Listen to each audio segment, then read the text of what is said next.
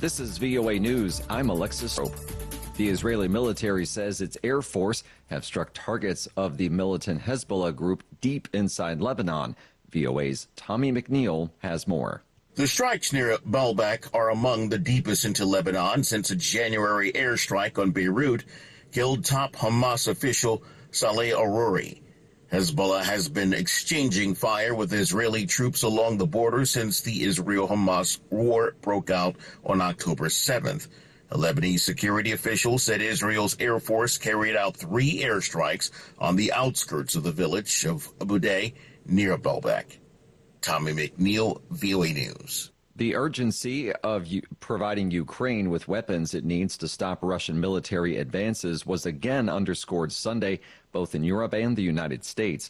At the same time, calls for stopping the human suffering and efforts to achieve a peaceful resolution to the conflict were also brought to the forefront. VOA's Veronica Balderas-Iglesias has the details. U.S. National Security Advisor Jake Sullivan appeared on ABC's This Week. He urged Mike Johnson, Republican Speaker of the House of Representatives, to bring the currently stalled $61 billion aid bill for Ukraine up for a vote in Congress. Speaker Johnson, if he put this bill on the floor, would produce a strong bipartisan majority vote in favor of the aid to Ukraine. We saw that in the Senate, and if we can fill that shortage of bullets, Ukraine will stand up brave and courageous and take the fight to the Russians. Sullivan's remarks came a day after Ukrainians marked the 2-year anniversary of Russia's full-scale invasion of their country. Veronica Balderas-Iglesias, VOA News, Washington. For additional stories, visit voanews.com. This is VOA News.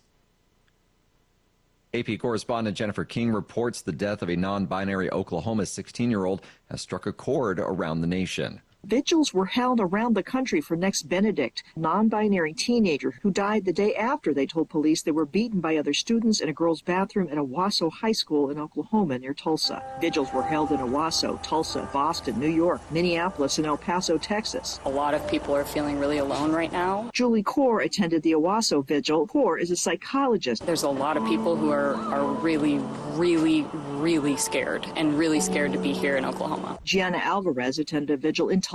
I hope that the family can do everything in their power to get justice for Nex. Audio courtesy KTUL. Benedict's family says Nex was bullied at school. During a hospital interview, police told Benedict and their mother they could press charges but might also be held responsible for instigating the fight. They were talking about us in front of us. Mm-hmm.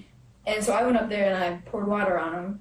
Okay. And then all 3 of them came at me. The police do not plan to comment further on the cause of death until other autopsy results are completed. I'm Jennifer King. Talks to shape global environmental policy started on Monday in Nairobi, where governments, civil society groups, scientists, and the private sector met to plan collective environmental action. The meeting in Nairobi is the 6th session of the UN Environment Assembly, the world's top decision-making body on the environment. This year, it's focusing on how government can work together to tackle environmental crises such as climate change, pollution, and loss of biodiversity.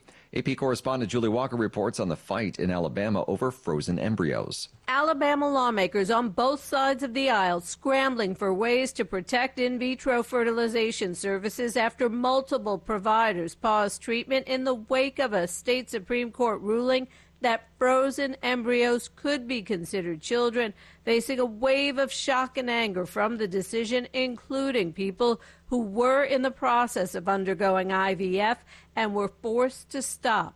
Separate proposals were being prepared in the State House and Senate that would seek to prevent a fertilized egg from being recognized as a human life or an unborn child until it's implanted in a woman's uterus.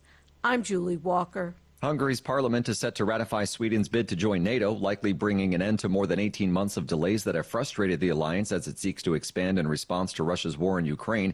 Hungary's government submitted the protocols for approving Sweden's entrance to NATO in 2022, but the matter has stalled in parliament over opposition by governing party lawmakers. Unanimous support among all NATO members is required to admit new countries, and Hungary is the only one of the alliance's 31 members that has not given its backing. For additional stories, visit voanews.com. I'm Alexis Strope, VOA News.